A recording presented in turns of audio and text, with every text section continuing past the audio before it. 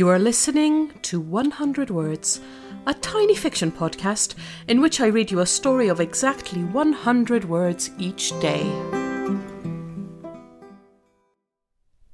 Episode 40. Or maybe not. She's been lonely. That much is undeniable. Some nights it's an ache in her bones, the need to turn over in her sleep and find another warm, breathing body next to hers.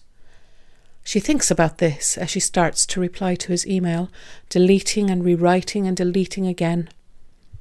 Then she thinks about how it feels to stretch out like a starfish in bed in the mornings, to drink her tea alone with her thoughts, to decide what she'll eat and where she'll go without anyone complaining. Maybe she'll reply tomorrow, she decides, closing her laptop. Or maybe not.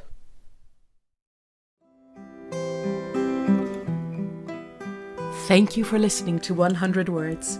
This podcast is written and produced by Marilisa Valtazano. If you enjoyed today's story, why not share it with a friend? Don't forget to tune in tomorrow for another 100 Words. Goodbye.